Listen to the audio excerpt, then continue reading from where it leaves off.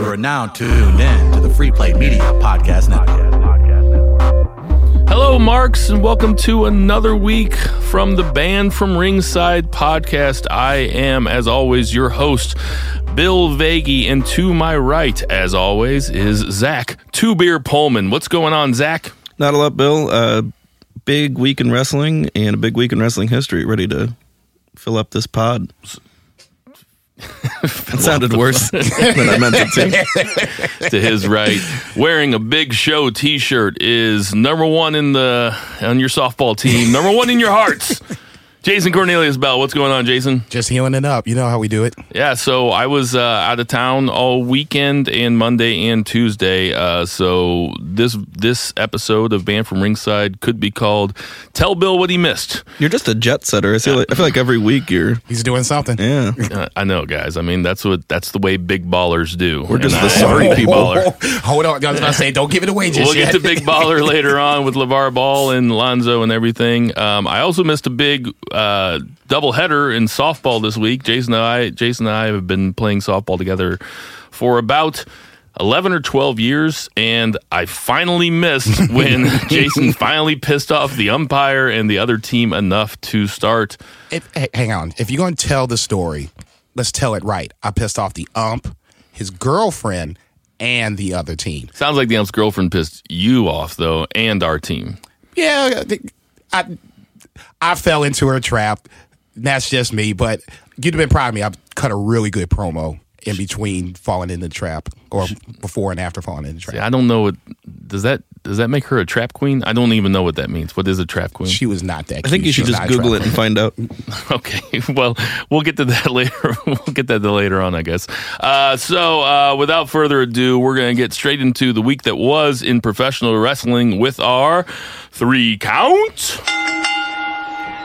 Two Beer, why don't you start us off with number one? Number one, we got to talk about the Ring of Honor pay-per-view that happened this week, Best in the World. Best in the World! I followed it through JCB's tweets. He was live tweeting it. He was at home and got to watch the whole thing. I caught up on a little bit of it. I watched most of the title matches, 3 out of 4 of the title matches, which were the last 3 matches on the card, all of which were really good. The tag match especially was fantastic, and the main event was shocking and really cool, really well worked, and also the TV champ, just really good, solid matches all around. So the main event might have some strange consequences going forward because, spoiler alert, Cody Rhodes, or I guess just Cody in Ring of Honor, took the Ring of Honor championship from the Fallen Angel, Christopher Daniels. Thoughts on that, JCB?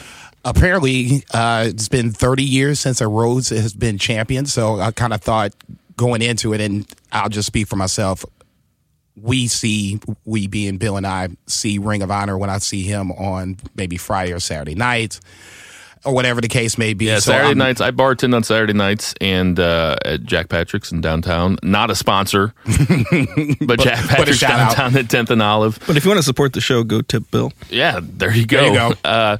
But Ring of Honor is on Saturday nights locally here in St. Louis, Mo, and we turn it on at the bar to the chagrin of all the other bar patrons. Yeah, tough shit because I'm the boss. And it's wrestling. Yeah. No, I thought that was, if there was any kind of a slam dunk prediction, I thought that was the slam dunk prediction. It's no knock against Christopher Daniels. He finally got his rightful spot being the ROH champion, but this just made way too much sense because now with Cody being the ROH champion, you're going to have him and Okada basically fighting for the New Japan championship. Or you can make it a title for title, however you want to spin it. It made more sense for Cody to win long-term booking versus having... It sets up the possibility Daniels that Cody could simultaneously hold the ROH belt, the heavyweight belt, and the New Japan belt, which I'm sure has happened before. I'm not that big of a smart. I'm sure there's Ring of Honor fans out there that will correct us, and please do. Yes, that's what I'm going to say. I know the General will be listening tomorrow. You go ahead and show your smarts off. I think, honestly... this is going to be a good thing, especially for someone like me that's just getting to start to watching ROH watch New Japan this weekend or whatever the case may be, this is a good time to get in because now the landscape has kind of changed a little bit, especially with Cody being the champion.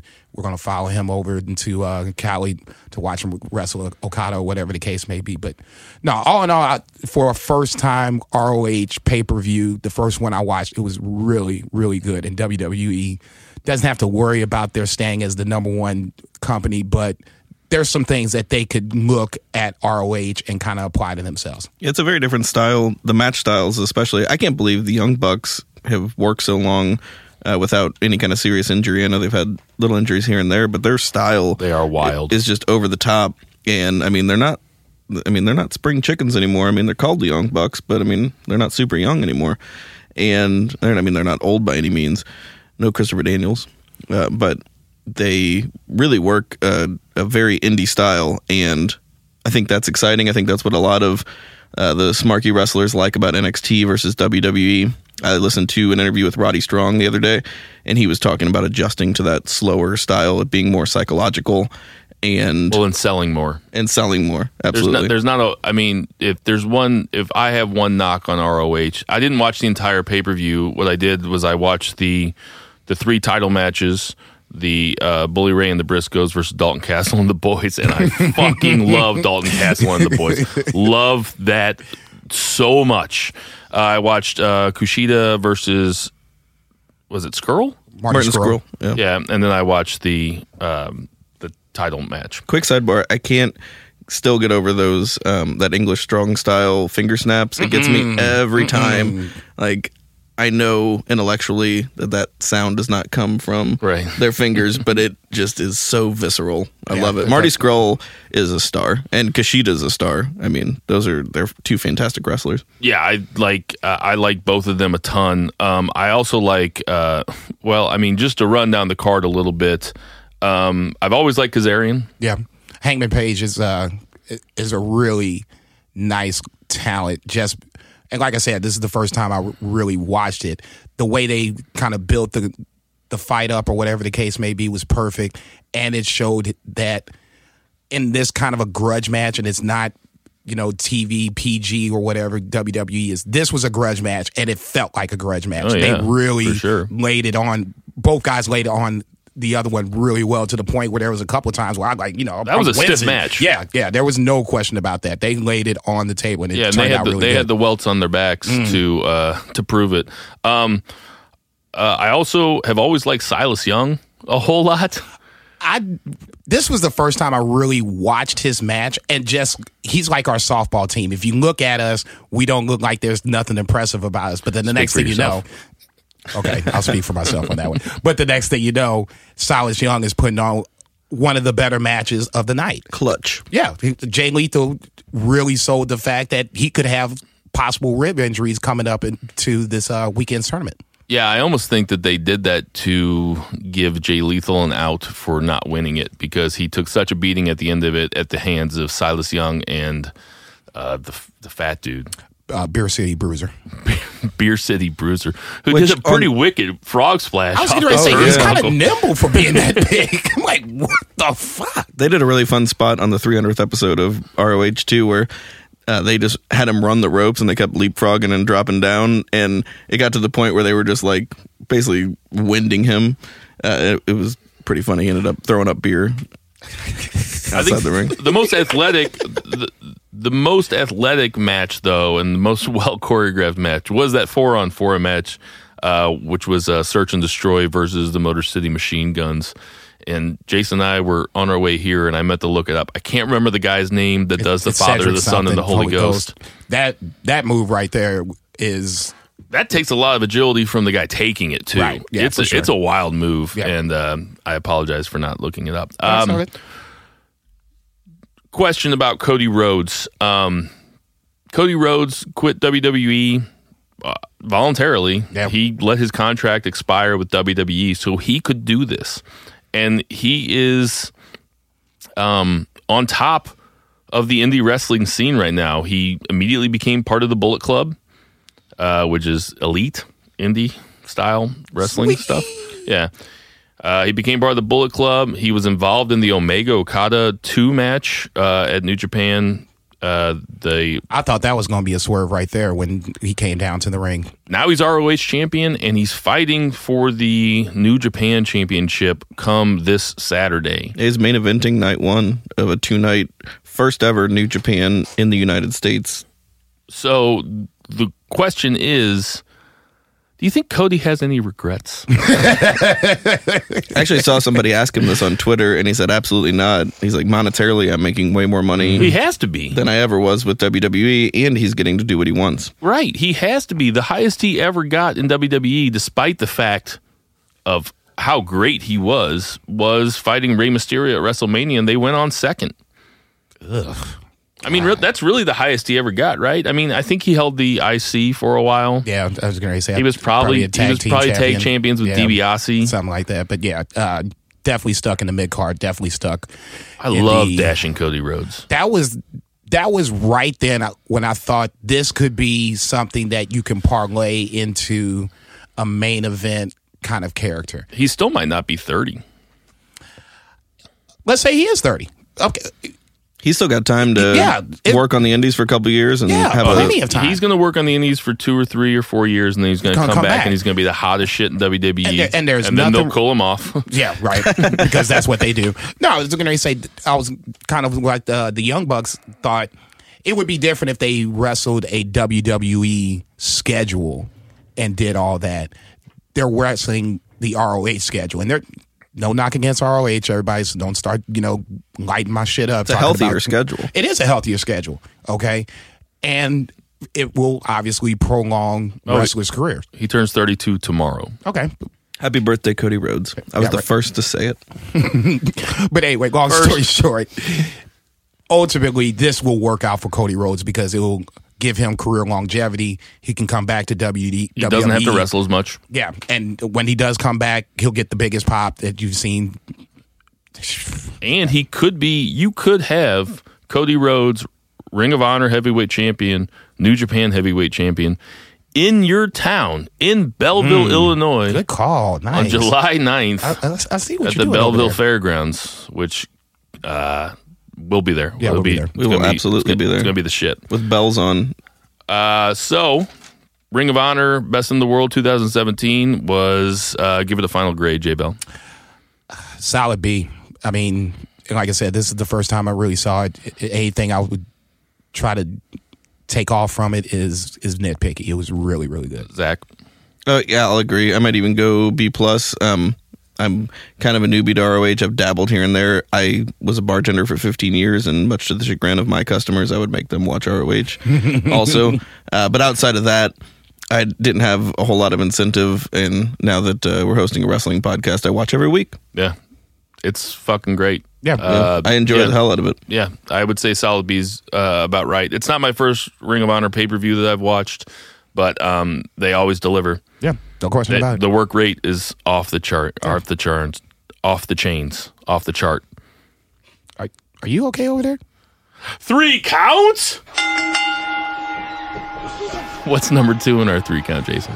I want to talk about the women's revolution. 2 weeks ago, everywhere on social media and any place I saw or read or whatever the case may be, the women's division was down, and this revolution that we've started on the path for the last year is done, and it's the Hornets are coming in, the Locusts are right behind them, the whole shebang. And now 2 weeks later, women have main evented Raw, SmackDown, and NXT.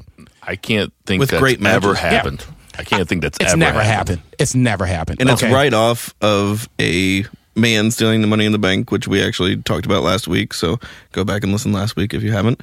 And the upcoming Mae Young Classic, I think, is the whole reason for it, which I'm stoked for. They're bringing in a lot of talent from overseas, and just like they did with the Cruiserweight Classic. I heard and Tully Blanchard's daughter is in it. Yeah, I expect her to do well, go deep into the tournament or whatever the case may be. But and JR is calling it. With Lita, I think it's going to be on really? the side. Yeah, I didn't hear that. Yeah, they that's announced cool. it. JR will make it all right. Yeah, and sorry, I mean so will the women. The women will make it good too. I'm just saying, JR is very good. He'll sell it and he'll put guys over, and That's part of the big picture.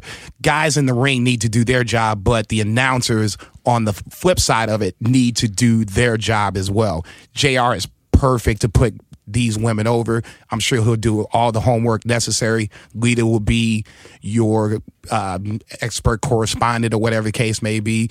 Hall of Famer, obviously, former Divas champion or whatever the case may be. The one thing I will say about this whole women's revolution thing, and just going back to specifically the women's Money in the Bank part 2, they did it right the second time. This was the match that they should have had the Sunday of Money in the Bank pay-per-view. In what way? Everybody got their little spots, but the biggest thing is James Ellsworth still had to interfere, which is fine. But then this time around, Becky pushes him off of the ladder. He falls on the top rope, busting his balls, literally.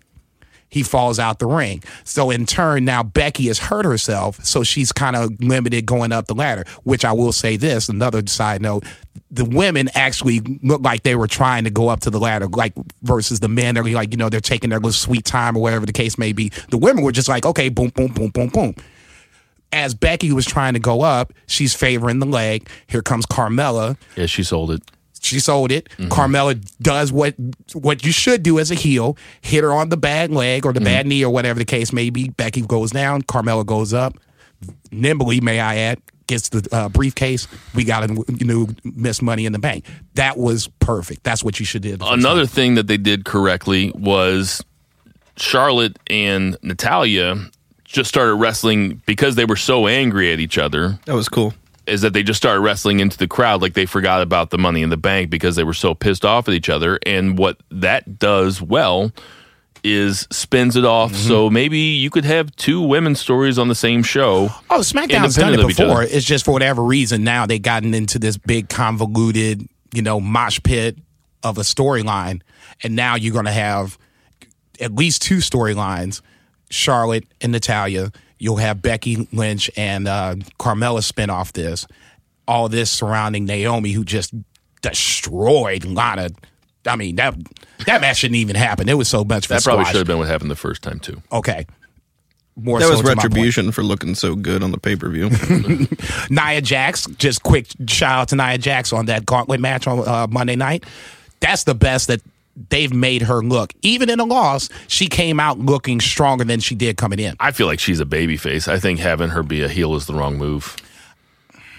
I just don't buy it. She has no character. There's nothing face or heel that makes me connect emotionally to Nia Jax, and that's how you get us in. Which is fine.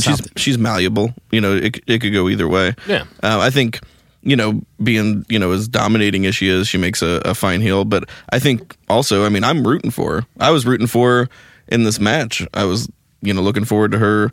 The beginning was total squash, but the last 12 minutes with her and Sasha were Bailey being really good. Part of that total squash.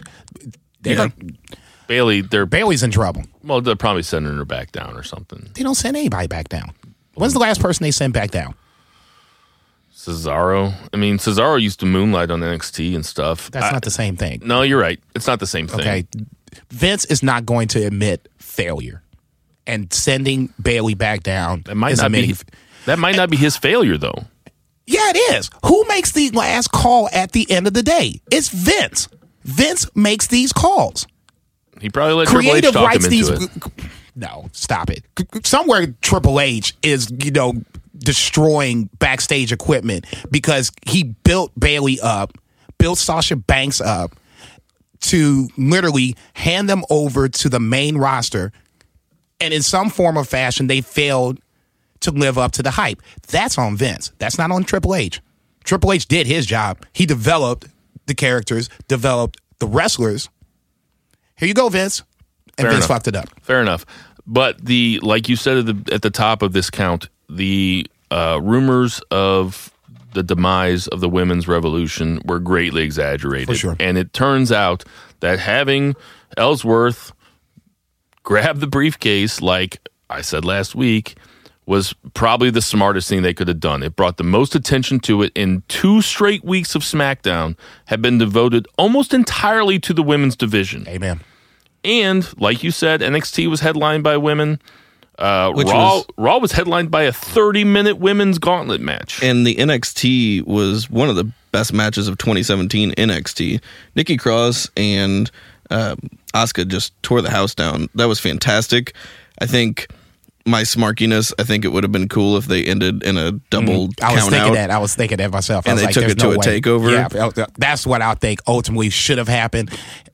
Ember Moon is going to be the champion at some point. Yeah. And that's fine. Nikki Cross is going to beat Ember Moon at some point. Yeah. Her character is perfect. She plays the character perfectly, and she's a good wrestler. She knows how to work in the ring. And let's not forget, we talked about JR putting people over. Mauro Ronaldo was back on NXT. Perfect. And my God, he was hype. Yeah. And it added not just to that whole card, but especially to that match. I mean, they did that superplex off the ladder onto the announcer's table, so there was total silence for a minute and a half after Moro's been like totally hyped the whole time. That match was brilliant, and Nikki Cross deserves that belt at some point. Like you said, her character's great. As soon as she woke up from that table spot, she's just smiling. laughing. I'm like, okay, you're a crazy bitch. But that's perfect. That's what she wants you to think. She's that batshit crazy. Sidebar. That's perfect. Did Ranallo ever actually get fired? Did he ever sever employment with the WWE? He didn't. He had asked for release, and they negotiated, and he said that they were parting ways on mutual agreement, and then it ended up that they came to another mutual agreement where he was doing this NXT thing, and he's firmly denied any bullying, JBL, anything. Yeah, I don't really even care that much about how much of that is true in terms of JBL bullied him, because the story was, at least the rumors were, that JBL, who's kind of notorious for being an asshole to newbies and outsiders and things like that, that he bullied Mauro Ranallo, and that was the reason why Mauro Ranallo quit. I don't care why he quit or what happened. Nope. Because we'll never get to the bottom of it no matter what. Right. Him coming back to NXT was announced the same week that it was announced that he was going to be calling the play-by-play on the Conor McGregor-Floyd Mayweather fight. Does that have anything to do with it? It does for WWE, absolutely. It made them chase him the same way that they originally chased him, because he's a legit MMA announcer. I mean, is it possible that WWE did not know what they had in Mauro Ranallo, and they just treated him like another play-by-play guy, but they didn't realize that he's special. He's special. He is the best in-ring announcer. I mean, except for JR coming back for cameos every now and then, the only person that I want to hear doing play-by-play is Mauro Ranallo. Corey Graves is amazing. He's not a play-by-play guy. No, but he's not a play-by-play guy. But when I want to hear play-by-play, Cruiserweight Classic is one of the things that got me back into watching week to week. And he put guys over. He put everybody over, and he knows their history. Right. He knows them in New Japan. He follows everything, and he's incredibly knowledgeable. He knows the names of the moves. He's like a super charismatic, fun Mike Tenay, like a non-creepy Mike Tenay. Just real quick, and we can move on. I think that's another reason, talking about New Japan Wrestling, I think that's another reason why they wanted to get him back. They didn't want him, or they being the WWE, didn't want him to leave the WWE and go to New Japan. They were playing defense. Right. Because JR is already calling New Japan. Right. But, he's doing it limited as well. Yeah. So getting him back strengthens WWE and hurts New Japan all in the same. Vince being Vince. All right. That'll do it for the Women's Revolution part of the 3 count, which brings us to the 3 count. Nice segue there. Which, this is something that I particularly want to talk about with you guys, just because I think it's interesting to talk about the entertainment part of the sports entertainment world that WWE has crafted for itself. In particular, the LeVar, Lonzo, LaMelo segment of Raw on Miss TV. And the reason I want to talk about this is because this is where the WWE always fucks up, because they're trying to get that crossover appeal. They're trying to get that SportsCenter moment where they got LeVar Ball sitting in the ring with The Miz. And what you had on Monday night Now, granted, I was in Colorado and I managed to turn on the TV while we were sitting around playing Monopoly just so I could peek over. And Nothing I was to like, see here, people. I had the sound off and I was like, holy shit, is that Lavar and Lonzo Ball sitting in the ring on Miss TV? Is he having a seizure? And what WWE fans do not want to see is, and I saw somebody say this on Twitter, and I wish I could say who it was. It might have been Wade Keller. But he said what WWE gets wrong is that wrestling fans don't want to see celebrities go in and do basically wrestling camp where they get to be a WWE superstar for a segment. And that's where they really fucked up with LeVar Ball, because LeVar Ball was not playing ball, pardon the pun, right, with The Miz. Like, they had to know that LeVar Ball was going to get booed. He's an inherent heel. Nobody likes LeVar Ball. There are people that like LeVar Ball. Believe it or not. They like him in like kind of a negative way. Not your Raw crowd. I wasn't even thinking along the lines of wrestling. I'm just saying in general. Okay, when's the last time that the WWE brought in a celebrity and the celebrity wasn't booed offhand? I mean, they had Ashton Kutcher and Danny Masterson in there. They got booed out of the building. They had Hugh Jackman in there. Bob Barker? Maybe Bob Barker. I'd have to go with Dwayne Johnson. Yeah, well, Dwayne Johnson. That's good. I say that doesn't count. But shit, he came in at the end of the Royal Rumble, held up Roman Reigns' hand, and they still booed him out of the building. They still booed him out of the building. But Hugh Jackman kind of got a pop because he actually went in there and took a couple bumps and then knocked out Dolph Ziggler. Yeah. And he's a badass all around. And outside of the LeVar Ball segment, we had a couple Jackman? celebrity. Yeah, Hugh Jackman's badass. His? Yeah, he's a... But you're actually going to be banned from ringside. You guys are fucking with me. No, I'm really not. Is Hugh Jackman a badass? The motherfucker's played Wolverine for like 10 years. I've never seen him. What? Jesus Christ. I've never seen any of the Wolverine. You've never seen any X-Men? He can also I think I watched the first He can one. also sing and dance, and he's I like that. ripped as shit. Yeah. And he's been like married to the same woman for like 30 years, and who he's like at least 10 times more attractive than. I love that dude. Oh, you like him because he's the realest dude. Yeah, I like him because he can sing and dance. I watch him on the Tonys. I've never seen any of the Wolverine movies. We're way off track. He was in Les Mis. Anyway. Didn't see that either, although I wanted to. God damn it. All right. We did have another celebrity guest, though, which is worth mentioning because we had that Josh Duhamel. I don't really know him that well. Josh Duhamel. I'm just going off of... Yeah. And he's in like the Transformers. I think he's in a WWE like promoted movie. But he was there as a guest commentator, which he kind of worked, but it was like during a match with like the Hardys and Dean Ambrose versus like Sheamus and Cesaro and who was the other guy? Samson. Yeah, Elias Sampson.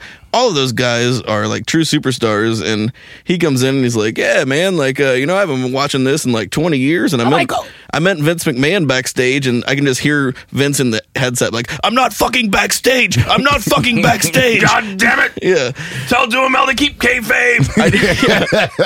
And I just expected him to just be like, "You guys know this is like fake, right? But this is like a lot of fun." Yeah, and I don't need the celebrity stuff. I never needed it. It was never fun. It wasn't like when Mike Tyson came in, I didn't give a shit.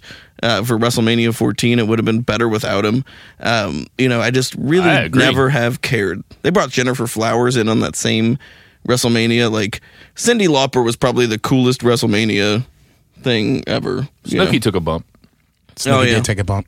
I just don't need it. And maybe it's me being biased because I don't need crossover appeal. I don't think it's you being biased. I think you kind of speak for all wrestling fans in that, like, we can watch Hugh Jackman anywhere. Yeah. Like, I'm watching wrestling because the wrestlers are the stars. And I don't need stars to be brought in. And then that's what we were talking about earlier. I'll say this and we can wrap it up. The hardcore base doesn't like this. LeVar Ball aside, he's a lightning rod. You got what you got when you brought him in. You knew what you were doing when you said, okay, LeVar, here's an open mic on live TV. go ahead and basically say what you want to say. They got what they deserved. Ultimately, they got what they deserved. Yes. You cannot allow this jabroni with a live mic on live TV say what he wanted to say. It was a train wreck. I agree. Especially if you're not going to let your talent say what they want to say. Okay. Because Miz was very scripted. And if Miz is corpsing and he's laughing and he can't keep a straight face, Miz is professional as shit. And that's There's the your ultimate problem. Yeah. You're letting guys that should have a script, the Josh Duhamels and the LeVar Balls, just fly off the handle versus the guys that shouldn't have a script. You think he was supposed to take his shirt off? No, I don't think he was supposed to do a lot of those things. He did it on his own. He started bouncing around the ring like he was having it. He went rogue on that segment. He told his 15-year-old kid to take care of his light work. Yeah, get that, beat his ass or beat that nigga's ass. Beat that nigga's ass. That right there destroyed the whole segment. If they said that, that was the one. LaMelo said that. LaMelo was like, beat that nigga's ass. Beat that nigga's ass. It was on live TV. They didn't censor it either time. You didn't know it? I watched that. That was a big deal. I thought that was the whole reason. WWE had to come back out the next day and basically, apologize for the language being said. I love that Bill was the one that wanted to talk about this, but did not know that the N-word was live twice on Raw. Okay, that's what I'm talking about. You got what you deserved. I still have it recorded, guys. Oh Jesus, guys! My plane came in at 11:30. I went to a couple bars afterwards. I came back and watched the segment. Excuses. I played softball and I watched it immediately. I still have a lot of thoughts on it. No, I think I said them all. No, we're good. Move on. I think we're okay. That'll do it for our 3 count. Yay, Sam! All right, so now a little word about our sponsor. I was there the other day. You went to Seoul Taco again? What was that, yesterday? What did you get? The chicken burrito this time. Went out Tuesday night, got a little silly after work, had probably one too many drinks, once again being overserved. So I woke up the next day and I'm like, I could go get some breakfast or I can just hold out and get some Seoul Taco. I was like, it's perfect. We got to get the burrito because the burrito would basically soak up the poison from the night before and get me on the way to work where I'm going to be kissing the asses of the public for generous tips. Now, that being said, went in and of course, this is why I love Seoul Taco. It's literally like all the music that I grew up with as a young adult. I won't say a kid. It's on when I walk in the door. It's always hip hop and it's great. So I just beat bop in, walk in. Definitely a fun environment. And you're talking about the U City location. Yeah. Located at the west end of the Loop. Closer to the, what is that? Is that Kingsland? Yeah. Is that close the to Kingsland? Yeah. Okay. But no, once again, filled me up. I'm getting to the point where I'm thinking it's going to have to be kind of a once a week thing. And even if they weren't sponsoring the show, I would still. Kind of has been a once a week thing for you, right? Yeah, it's twice last week, once this week. Yeah. so 1.5 times a week. Yeah. Either way, but no, it's once again, I don't like to try new things. And when I got it the first time, I was like, okay, this is good. Went back the second time like an idiot.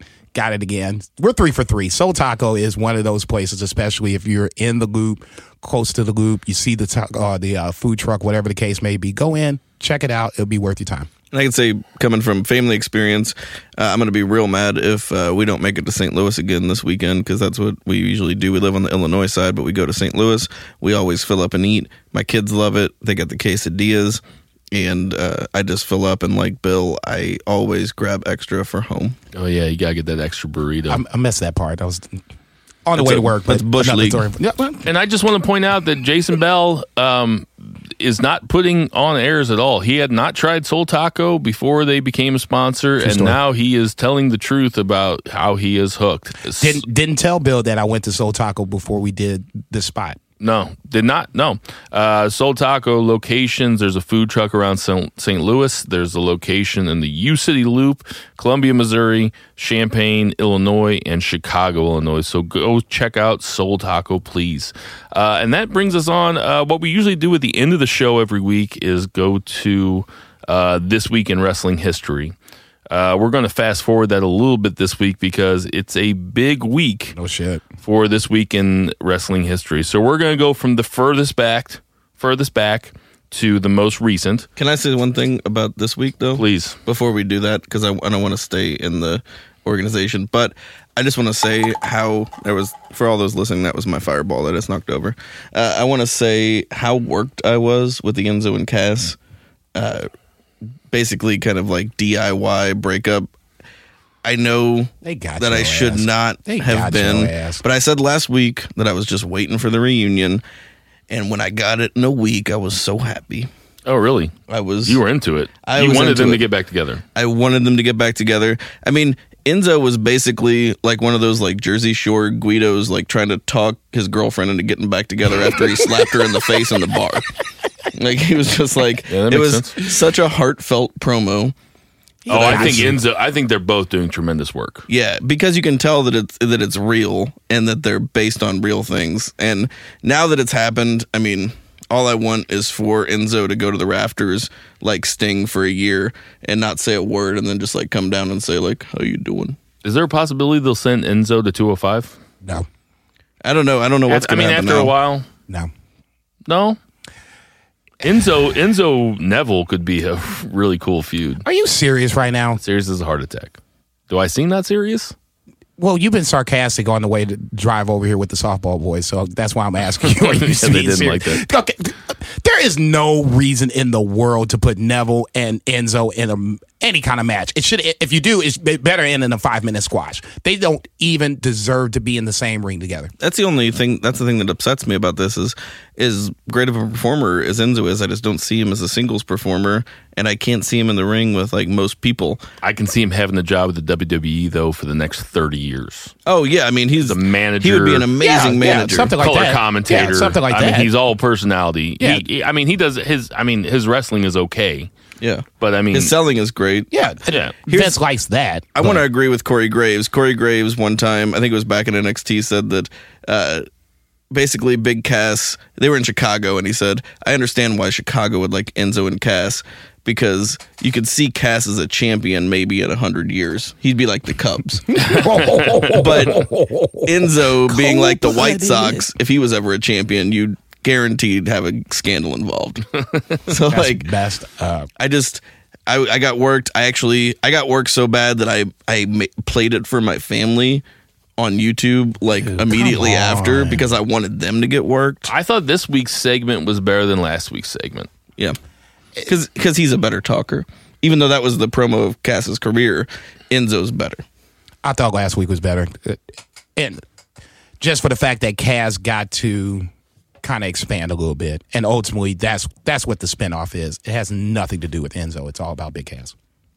All right, that was it. I'm sorry. No, that's okay. It's your show too. But no, it ain't. Let's not lie. Going into this week in wrestling history, so I'm going to go from the furthest back to the most recent. Let's do it. Because there's 5 big things that happened. So we're going to try. We have about 18 minutes left, so we're going to try to knock them all out. Let's go. 21 years ago, Austin 316 was born. Do you remember this, when it happened, Jason Bell? I don't, but obviously one of the landmark moments in WWE history, King of the Ring, where Michael Hayes, a.k.a. Doc Hendricks, was the microphone guy or whatever you want to call it, the announcer. I don't know. What's the word I'm looking for? Michael P.S. Hayes. Yeah, but no, he was the backstage agent. Agent, thank you. But he was literally in front of Austin when he said it. It obviously, from that point, it propels Austin to the Austin that we know right now. But as it stood right then, when we don't even have King of the Ring anymore, it was kind of nondescript, I guess, for lack of a better word. And then all of a sudden, 21 years later, we're talking about it. It's interesting that you said that we don't have King of the Ring anymore, because there's goddamn 20 pay-per-views a year. Why can't they have a King of the Ring? That's something that needs to happen. No, this is why they don't have King of the Ring anymore, because you devalued titles. You would devalue the King of the Ring. Something I was saying online, I guess in the last couple of days, I was like, well, because it was talking about ROH, maybe a 6-man title champion is probably a little too much, but why not have a TV champion? I mean, you got all these programs on. You can't have a TV champion? Well, I think Money in the Bank is the new King of the Ring. Oh, what? Okay, yeah, but you're right about that. But ultimately, ROH, part of the reason why I like ROH is they keep the hierarchy of championships and they value said championships. Let's just say, for my sake of example, the TV champion is like the low card championship, the Ty Dillingers, the Enzo Amores. The European Championship used to be. Oh, okay, same concept. Then you would have the mid-card championships, the U.S. title, the Intercontinental title. Those are the two stepping stones from back in the day that would lead you to the WWE, WCW, NWA, whatever the case may be. The reason why you don't have it, WWE has a hard time building stars. They devalue the title, so in turn, they would probably devalue whoever the king of the ring was, which would be a great idea for them to do, but they won't do it the right way. I don't care about the king gimmick. Just get rid of it. Like, we don't need King Booker or King Owen, although, I mean, King Owen Booker and was King Booker off were the chain both funny. Awesome. I thought King Sheamus was too. Last King of the Ring winner. I liked when Sheamus walked around as King Sheamus. I don't have a problem with it. I mean, it doesn't have to happen. It can happen given the right person. But I'm really looking forward to that coming back. I think that would be cool. I actually did watch the Austin 316 promo live because my parents were cool enough to buy me the pay-per-view. Shout out to Paul and Dorothy. They're the best. And I had an Austin 316 shirt. I had a Stone Cold University t-shirt. I think I even had the shitty Walmart t-shirt where he had the arms raised and they were turned into rattlesnakes. Whoa. Yeah. So Austin beat Roberts, right? Yeah, Jake Roberts, the Snake. yeah. And it was when Jake the Snake Roberts was Christian. And then basically he turned John 316 into Austin 316. Right. Which was the moment, but even then, I mean, you might have recognized it at the moment. I was 11, so I didn't recognize it at the moment as something life-changing or like groundbreaking, but within a few months, you did realize that Stone Cold was it. Yeah, it took off. And Stone Cold was probably, I mean, you can talk about Hogan, but I feel like, to me, as a fan, Stone Cold is the most over wrestler in history for when I was watching. If you did a Mount Rushmore of WWE stars, he's probably going to have to be on it. He's got to be. Oh, yeah. Oh, I think if you did a ranking, he's number one. He's Washington. He merged together Hogan's WWE with everything that The came Attitude after. Era. Yeah. Well, he was the Attitude Era. Pretty much. I mean, He's still my favorite wrestler of all time. 1 and 1A with Kurt Angle. I'm always going to be a Rock fan. I mean, I'm just sorry. I'm 1 and 1A with Shawn Michaels.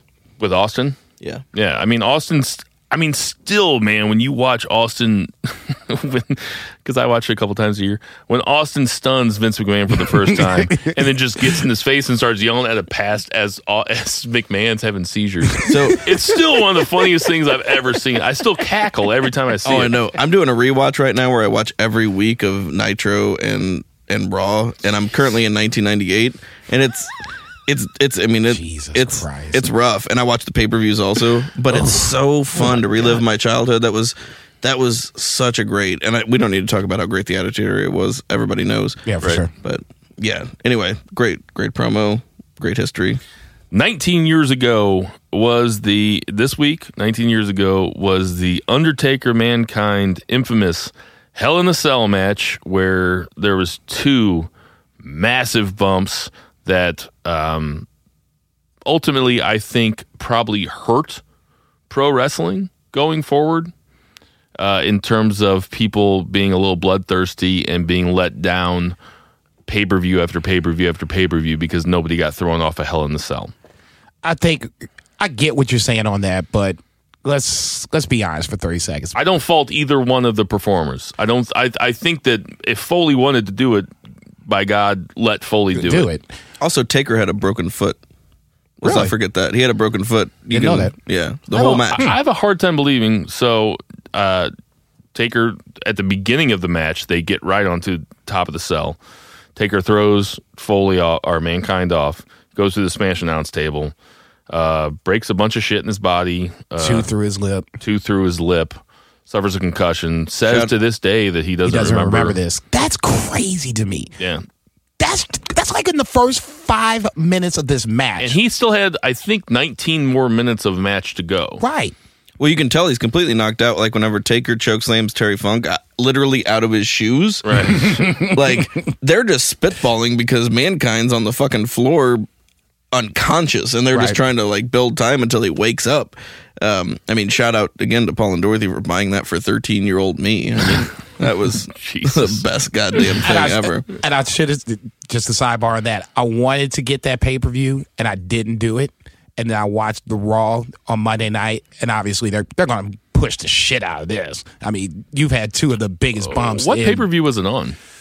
It was Hell in a Cell. It was the pay-per-view. It wasn't the.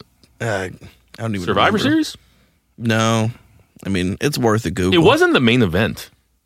No, it wasn't. It wasn't the main event. So somebody had to follow that. Right. That to me is just absolutely. It was probably like Jeff Jarrett versus China or something. Had to follow that. Well, no.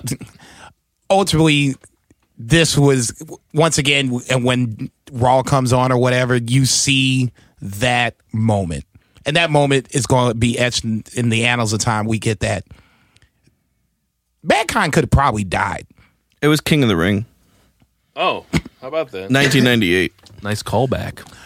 Mankind should have died at some point. The first one into the Spanish announce table was bad enough. The second one through the top of the cage, and when he landed like that just... They insist that wasn't supposed to happen. It wasn't supposed to happen. I'm not sure I believe that. Then that's really faulty what they were engineering. No. At the top of the cage, there was supposed to be a spot where they were supposed to do that. And Taker missed it? For whatever reason, they didn't go to that spot. I can't remember why. They end up going into the middle. Probably because Mankind had a giant concussion and Taker had a broken foot, and they just were just like, fuck it. You know what I'm saying? This is good enough. Just go ahead. Actually, Mankind's like, just throw me through the regular. And then Mankind lost the match by being chokeslammed onto thumbtacks. This is where people are better than me. I know everybody's like, oh, wrestling's fake. I can't believe you got a wrestling podcast. Look, I get wrestling is fake, but this is where you get hurt from point A to point B. You shouldn't be taking bumps like that off of the Spanish announce table, off the top of a 20-foot cage or whatever it is. The thumbtacks is just like salt in the wound at that point. 15 years ago, I just watched this match tonight, prior to coming in, was Cena's debut. Against Kurt Angle. I tell you what, so these guys prefaced this by telling me what we were going to talk about history-wise.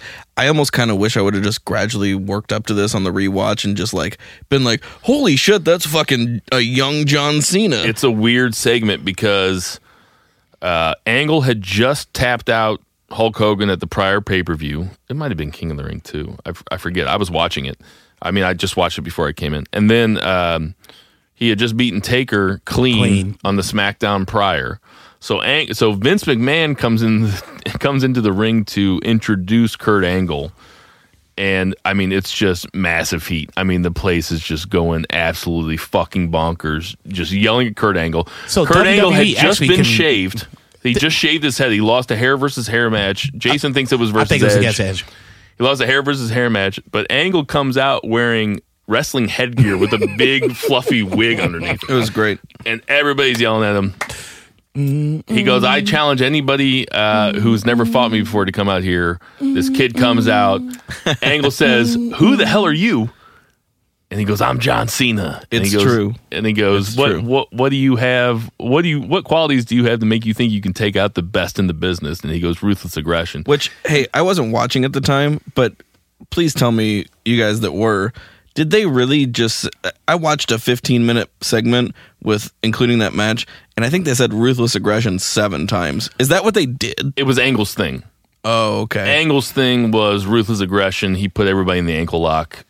He had the 3 I's: integrity, intelligence, and intensity, and ruthless aggression. Okay, I just don't want to hear that hot word. I'll stop my rewatch at that point if I have to hear it. But anyway, they come out and have a pretty intense, 7-minute match. No, it was really good. And the place is going great, and it's fun to see John Cena. I said that John Cena's probably 25, 30 pounds bigger now than he was then. Oh, yeah. But his face looks the exact same. Yeah, for sure. I was going to say Angle almost looks down. Angle's probably 20 pounds heavier now than he was then, but doesn't look that much different. They didn't look that much different. It's like a time capsule. Yeah. 10 years ago, in some happier news, Chris Benoit killed his wife and child and then committed suicide. Do you guys have any memories of where you were when you found out that this happened?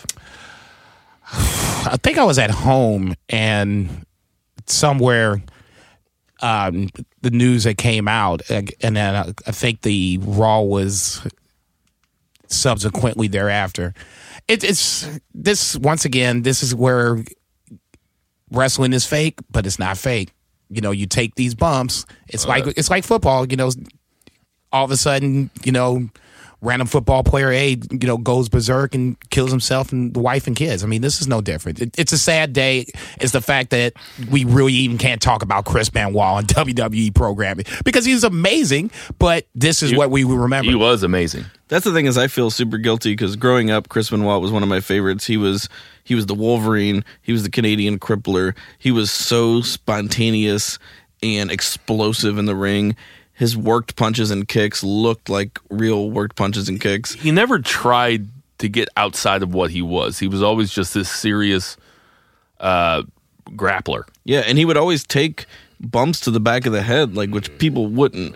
I mean, I flying saw headbutt. The flying headbutt too. I mean, I saw Kevin Sullivan bash him in the head with a wooden chair on WCW, and they had probably 4 matches where they ended up in the men's room where they were just like doing pile drivers in a men's room. Yeah. And I mean, and then eventually, of course, the whole Kevin Sullivan thing where kayfabe was still real and he let Nancy sleep in the same hotel room with, you know, I mean, it was just a mess. I was out of wrestling at the moment and I saw it online.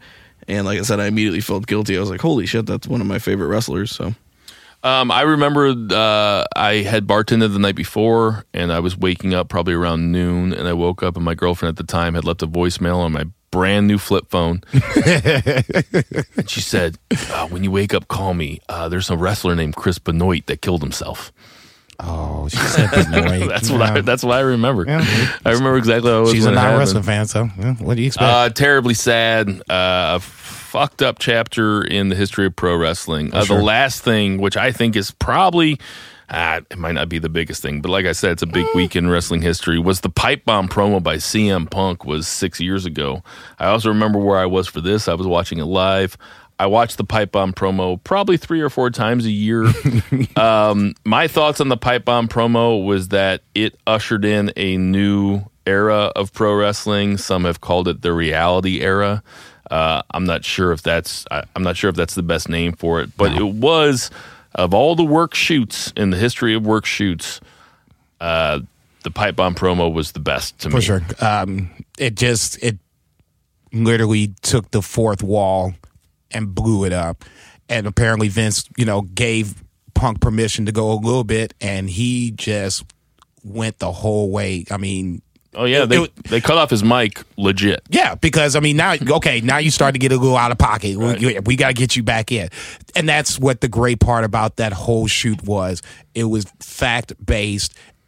He kicked off his frustrations about all the behind the scenes politics that we don't get to ever see, and he brought it out, and it made me connect with Punk more. He was now the anti-hero versus Vince McMahon. Oh, and it led to one of the greatest matches of the last 10 years, which was Punk versus Cena at Money in the Bank, 2011 in Chicago. Yeah, for sure. Once again, another great match from Punk and Cena. For whatever reason, they got that chemistry going, and ultimately, it sets off another round of champion versus champion, where Cena, Punk both have the belt, got to unify it, and it made sense, and it worked. God bless John Cena. I mean, as much as I hate that motherfucker sometimes, he can pull off a match out of his ass sometimes. Oh, I think that was kind of the beginning of a great run for John Cena also, where he had close to, I mean, that was a 5-star match. Oh, yeah. And it was one of the first of I want to say, a lot of these have come in the last couple years. That was one of the first where we weren't sure if John Cena could wrestle or not. That was like his real first 5-star match. Yeah, I agree. I didn't watch a whole lot of John Cena before that. I will say that I was a CM Punk mark for a full 4 years after that. He was my dude. And, I mean, he kind of fell off towards the end for me. I think he's kind of shown his ass a little bit. When you're mad, you're mad. And I said it the other day, the male ego is a fragile thing. he won the main event WrestleMania. Not this male ego. This male ego isn't fragile. Clearly not. No, if he won the main event WrestleMania, then at some point he should have. They didn't do it. 15 seconds, Zach, on on the Pipebomb promo. One thing, it just did the best job of what any great promo does, which is blend reality with kayfabe. And still to this day, there is a debate whether or not it was a shoot or a work. I mean, the consensus is it was a work shoot, but there's people out there that still think Chris Benoit killed his son with the crippler crossface. So the world is flat, or the earth is, I should say. That'll do it for us this week. We are at BFR Bill, at BFR Zach, at BFR Jason, at BFR Pod on Twitter. You can find us on Facebook at Banned from Ringside or Friends of BFR. We like to have discussions on there during shows. Thank you to Seoul Taco. Thank you to Sam the Engineer. Thank you to Chris Denman and Free Play Media. For Jason Cornelius Bell, for Two Beers Zach, I am Bill Vega. This has been Banned from Ringside, and don't be Hills.